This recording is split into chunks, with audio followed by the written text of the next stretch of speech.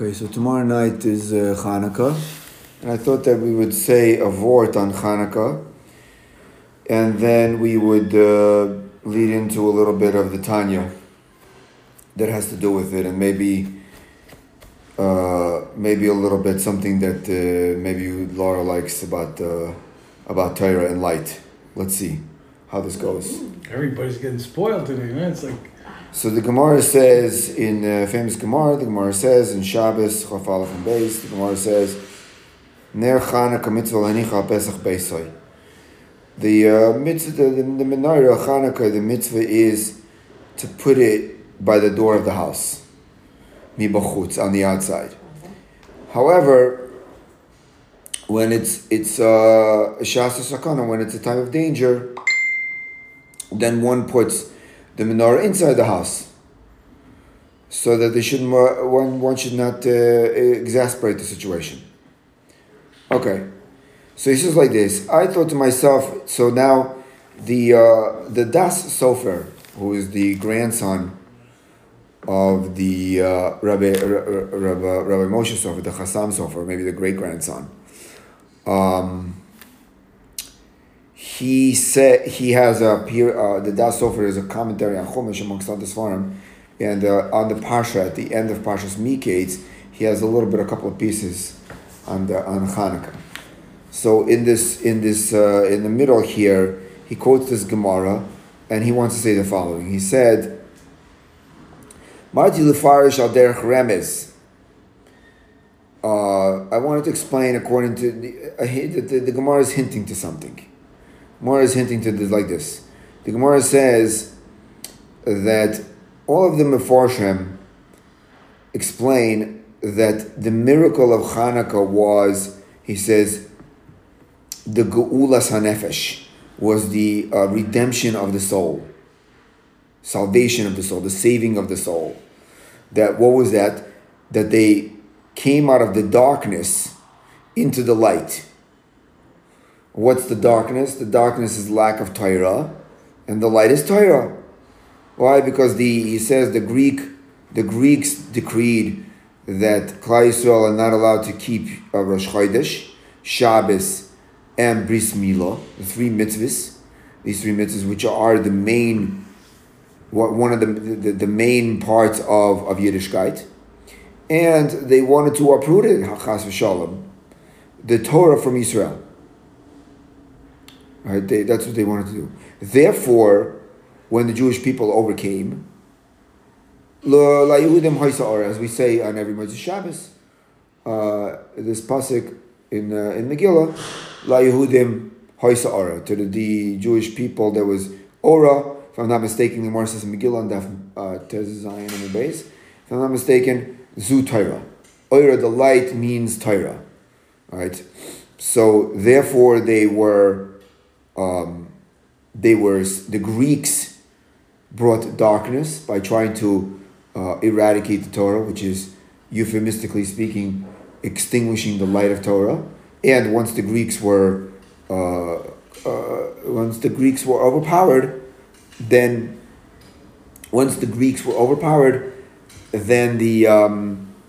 the light of Torah was able to shine again, and therefore all of those that are engaged in the light of Torah, they experienced salvation. La Yehudim Hoysa Ora. To the Jewish people there was an Ora. Right? And therefore what do? Therefore we make a zeicher l'neischa. We make a zeicher. We make a commemoration for the miracle of Chanukah through the lights. That's why we have a menorah, and that's why we have lights. Because the light represents Torah and mitzvahs, like it says in Mishlei 6, Chav Gimel, Kiner mitzvah b'Torah, or that the ner, the candle, is the mitzvah, and the Torah is the light, right? So therefore, we specifically make the miracle we specifically commemorate Chanukah, which is the salvation from the Greek oppression, with the light of the candles, to represent that the salvation was the salvation of Torah. Okay. Can I ask? Yeah. Why don't we make a Suda, like for other Okay, so that the Mefarshim discuss. The Mefarshim discuss when they talk about the difference between Chanukah and Purim, and one of the reasons that they give is that they say that, which we discussed in the past, and we can discuss at a different time. But the reason why is because there wasn't food is a bodily is a physical nourishment for the body. It's physical nourishment for the body, and so therefore, in order to and the Haman wanted to kill all of the Jews physically. So therefore, in order to celebrate that, we eat food, which is a physical celebration. But Chanukah, the Greeks wanted to spiritually annihilate us, not physically, because if a person converted or stopped learning Torah or whatever, like the Moranos, for example, then there'd be no problem, right? So therefore, the celebration is specifically with Hallel and spiritual things, not physical things, which is the food. Therefore, there's no mitzvah to have a suit's mitzvah. That's one of the reasons given.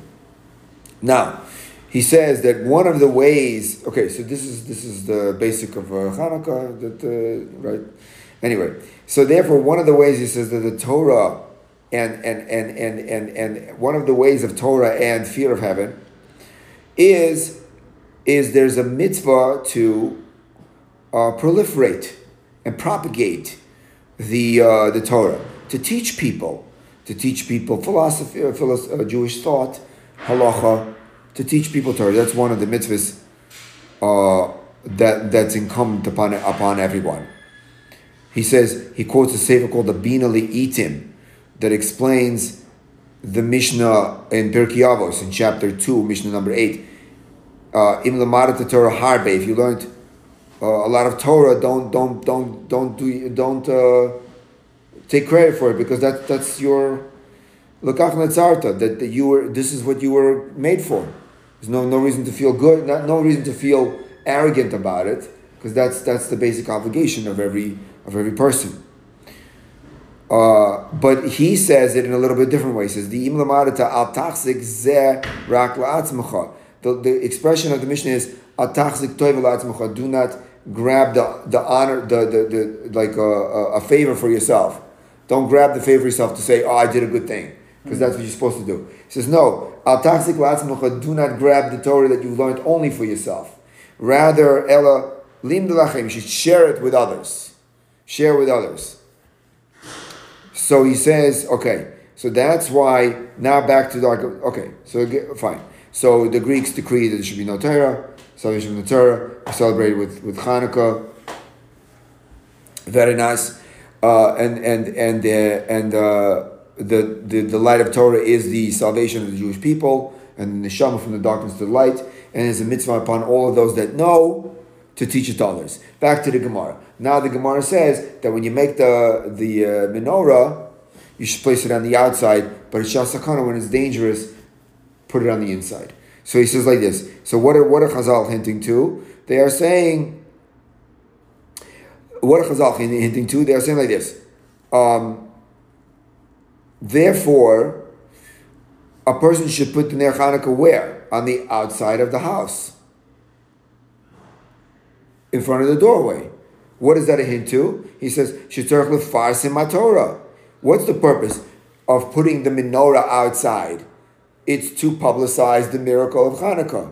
And that's a hint to that one should publicize the Torah that the miracle of Chanukah represents, to teach it to others. So the menorah standing outside of the door is a symbolism for that it's incumbent upon all of us that know to teach to others this what this menorah represents. However, he says sometimes sometimes the world is dilapidated. Sometimes the world is not holding in a good place. A person has a danger in attaching themselves to the world, right? What's the danger? The danger is a person can be subsumed within the philosophies or the sins of the people on the outside. So then there's a mitzvah to separate oneself and to be by oneself. Like the Rambam, he doesn't quote the Rambam here, but the Rambam in the Laws of Deos says that a person is obligated even to go, if the whole oilam is Meshiga, a person is obligated to go over there on the 17 highway and sit in a cave by themselves. Right? Just to not be involved in the Mishigasim. Right? So he says like this. So therefore, that's what the Gemara says, that when you put the menorah outside and teach people Torah.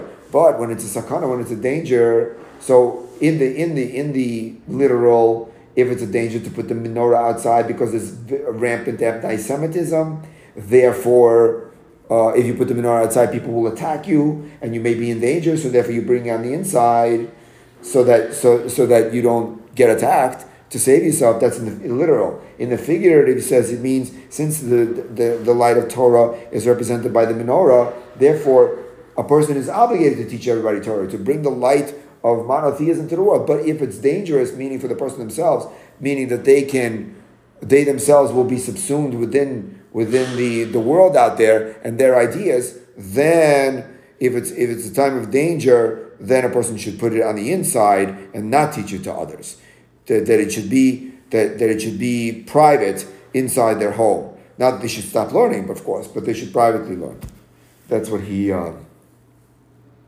that's what the Das Sofer wants to say about this Gemara. And I guarantee this Hanukkah, more and more people will light outside. Right. Just the opposite, you mean? You say the opposite, right? Yeah. Mm-hmm. She's saying that they will. They will. Yeah. Right, the opposite. Right. The opposite of what the Das Sofer is saying. Okay, yeah. Right, because now I think we feel a little bit more of a freedom. So therefore, we're more rebellious against the world who's anti-Semitic.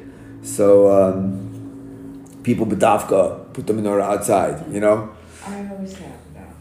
Specifically. Outside my front door because I don't have any windows. Oh, you always put it bedavka, right? Yeah. Okay. Anyway, so I thought that at the end, we finally finished the Shar Hayichud Ve'Amunah, starting the third Chelek, which is the Geras HaTshuva. But the last 2 chapters here, or 3 chapters, the Tanya discusses something interesting. He discusses the 22 letters of the alphabet, the Aleph Beis of the Torah. He discusses what the Aleph Beis represents. So I figured maybe we read a little bit of it to see what. I don't think the Nefesh HaChaim disagrees with this part of it, at least. This chapter we discussed last week, but not this chapter, this section of the Tanya we discussed last week. But I think that the Torah itself, he says something interesting. So let's take a look at it. Yep. He says like this: "V'nei gam asar mamoros gam ki nikru b'shem mamoros." The Mishnah says in Pirkei Avos that Hashem created the world with 10 statements. So he says the terminology of the 10 statements is only legabe nevroim belvad. It's only vis-a-vis us. It's not in relation to Hashem. It's in relation to how we understand reality.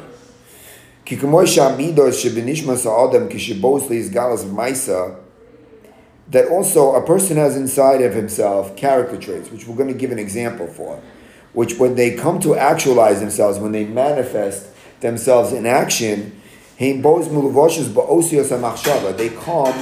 clothed with the letters of thought. For example, he says, every single one of us have within us chesed, kindness, and we have racham, we have mercy. So how does that germinate? How does that grow? How does it manifest?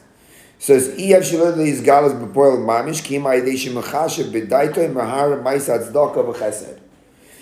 impossible. Excuse me for 1 second. You know, he kisses the mezuzah, but you don't say. Yeah. So we're Tanya Shar Hayichud Ve'Amunah, chapter 11.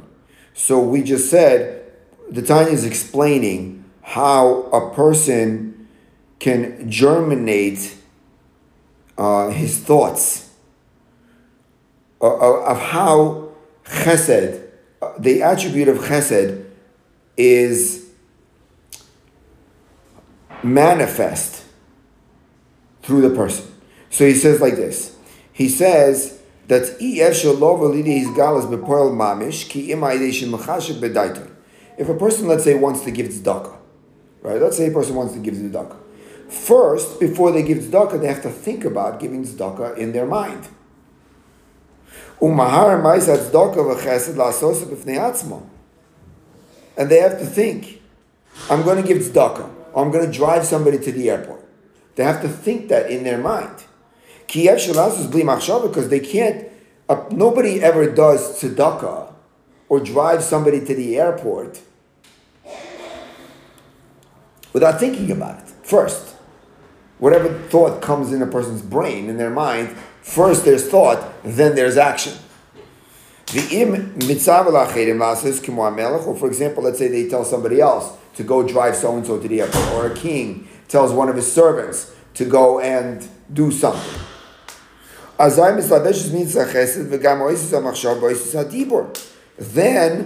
not only is there action that follows the thought, but in between there's also speech that follows the thought. So then there's the thought, the speech, and the action. So a person thinks about driving somebody to the airport, that's thought. They ask somebody to drive someone to the airport, that's speech. And then that person drives somebody to the airport, that's action. Correct? Or a person, let's say, speaks about a plan. A person speaks about a plan. A person speaks about a plan to do some kind of chesed. So let's just speak this out even more. In the language that he says it. That he's saying like this. He says that I'm thinking to give tzedakah. Okay? Now, where does that thought come from? Where does it come from? So it comes from the neshama. The neshama has within itself a koach, a power, to give tzedakah.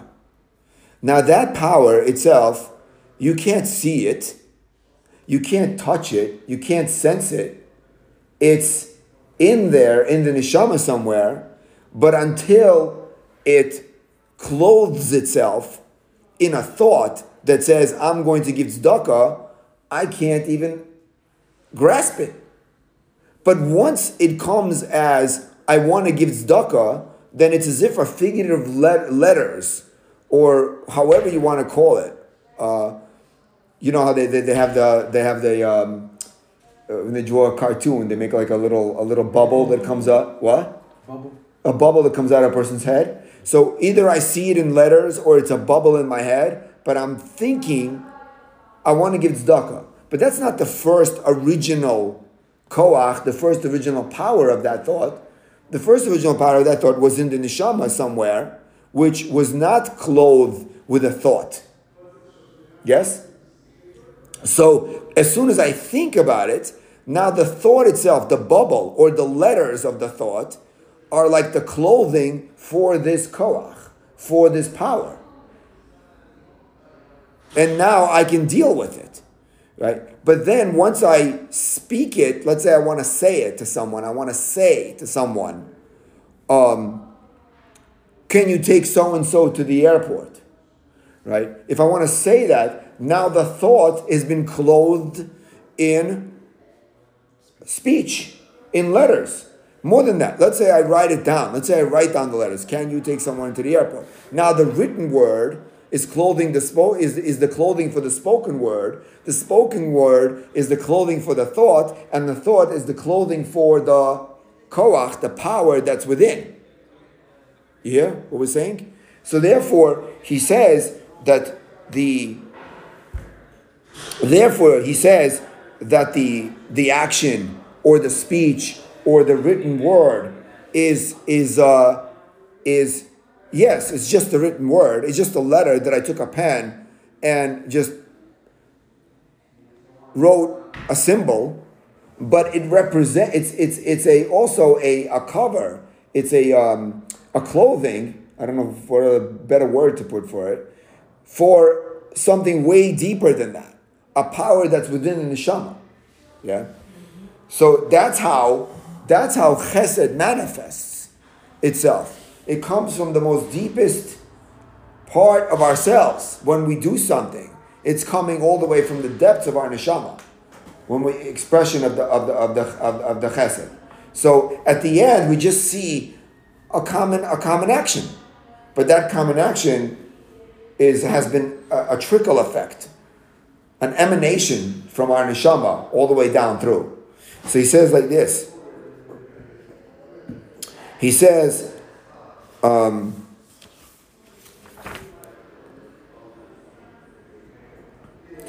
He says also, I want to skip because I want to get to the point which we want to make. But okay, let's keep going a little bit, but then we'll skip afterwards.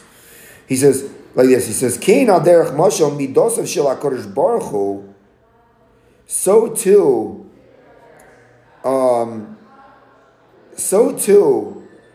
as a parable, are the attributes of Hashem. So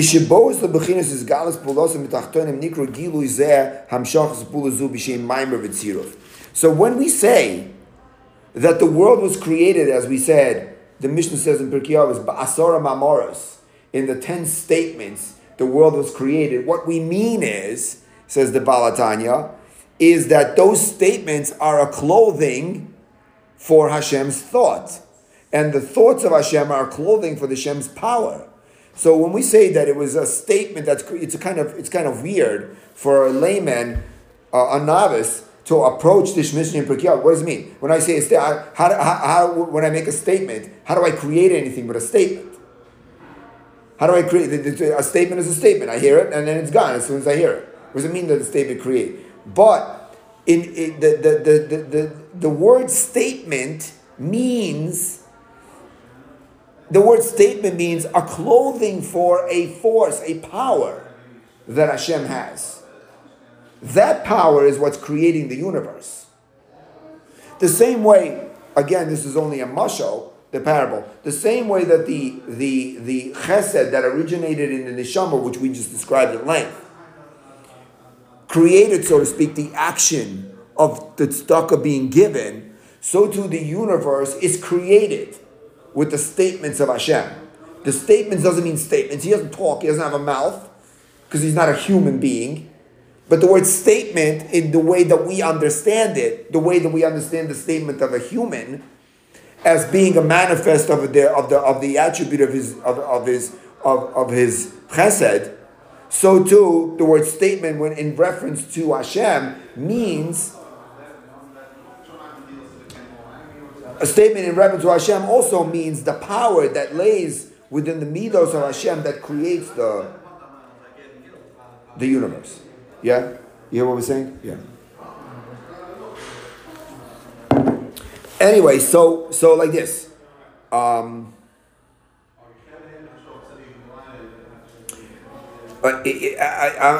skipping to the end of the parak because I want to make sure that we make this. I want to make sure that we make this point because we want to discuss the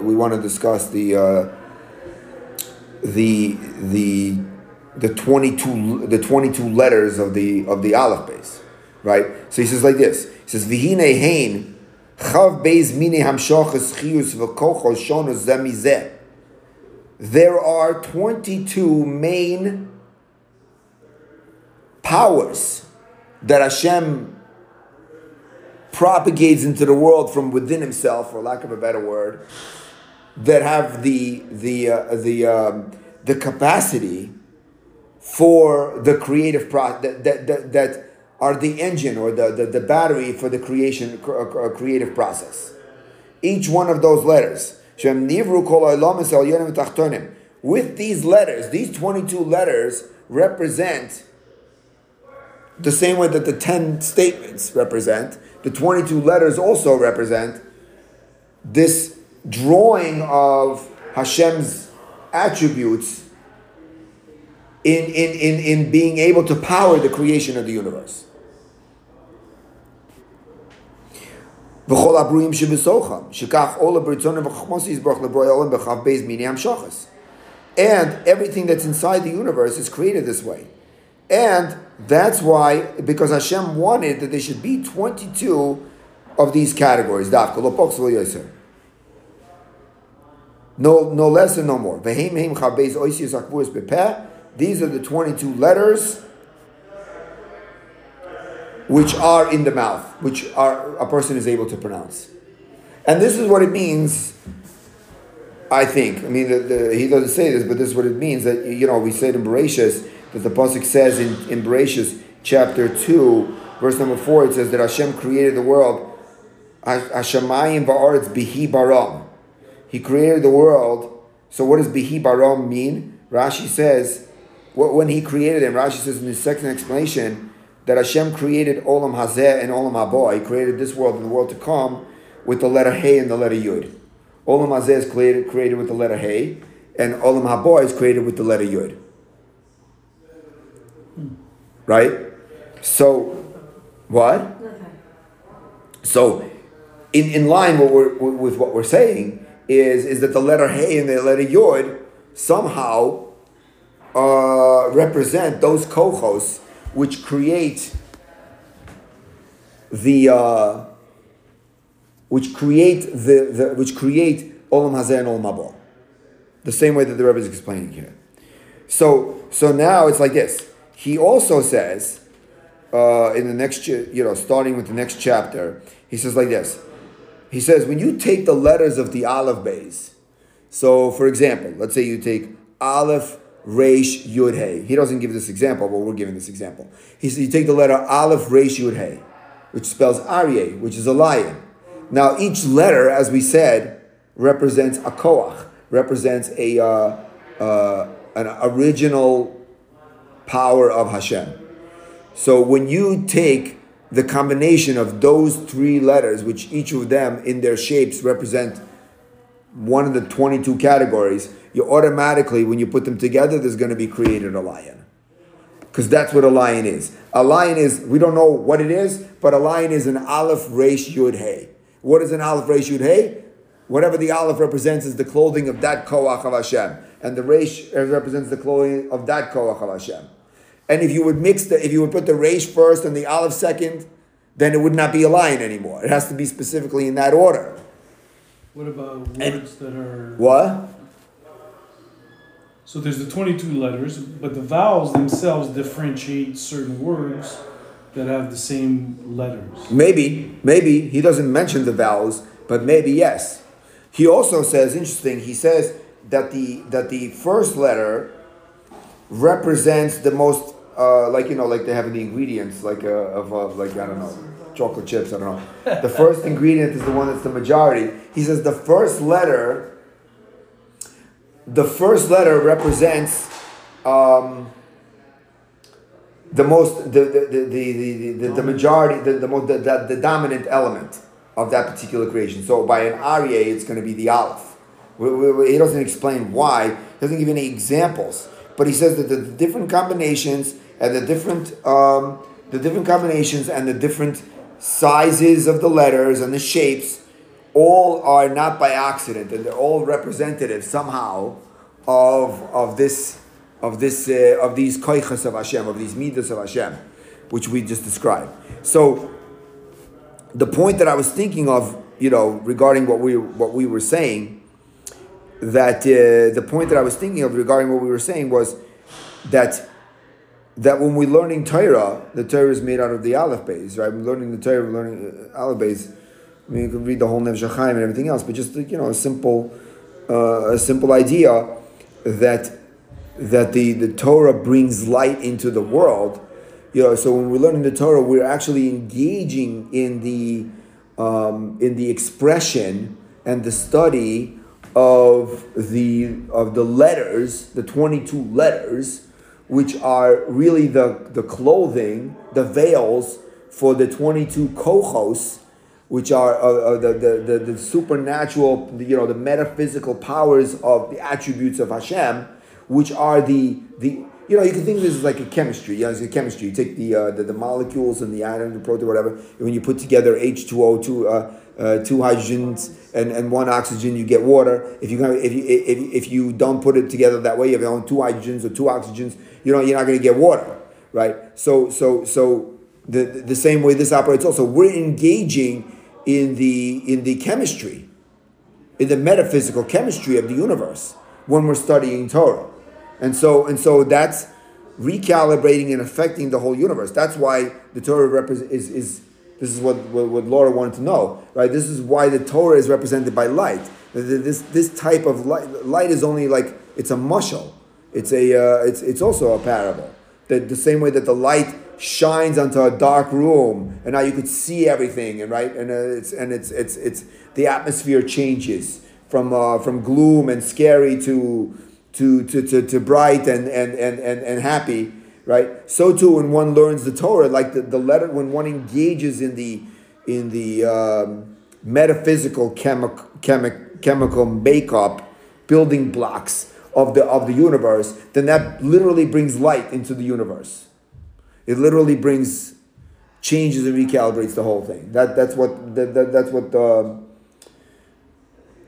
the Greeks tried to stop, and that's what we're celebrating. That this cannot be stopped. This has to be the integral element of living. Yeah. Anyway, what's your? Because I've heard the thought, speech, action a lot in different parts of Tanya or different parts of Chassidus, but I'm just kind of curious. Here you're saying it emanates from your soul, your midah. And I'm just wondering, there are some negative midot, anger or whatever. And I want to think of the soul as being a pure entity, and that my negative midot come from somewhere else. And I don't know if you have an answer, but I'm just... I'm not sure if I have an answer, but I would say that the evil that we do is also comes from I don't know how from our soul. If we read the first part of the Tanya, I mean, he describes exactly how it is, you know. With but he always says that comes. I feel like maybe you've read more than I have, but that it comes from the heart, but that the soul or the klipot that are around, but that the soul in itself is pure and good. Right. It's a feeling like that. Could be that it doesn't originate that. Maybe it's bastardized by it. I don't know exactly how that works. It's a question of quantity. I mean, you can be anger at a certain level. Too much anger is bad. Mm-hmm. But you need to have a little bit of anger sometimes to get you motivated. So the midos is there. He does say that there are different qualities of neshamas. There are different quality of neshamas. Higher, lower. And those, the different qualities, the gradations are going to... The gradations are going to be not symbolized, but they're going to be... The gradations are going to be manifest with proclivities that we show, at the very least. And that would be originating from the neshama itself. So... Exactly how it works, I don't know, but the point is that the point that we're making is that it's coming from a deeper place that we don't really actually know what that place is. We can't really recognize it. Interesting, because that kind of process that you're talking about, I didn't translate it to the soul. Like when you listen to Rabbi... He says it. He says it.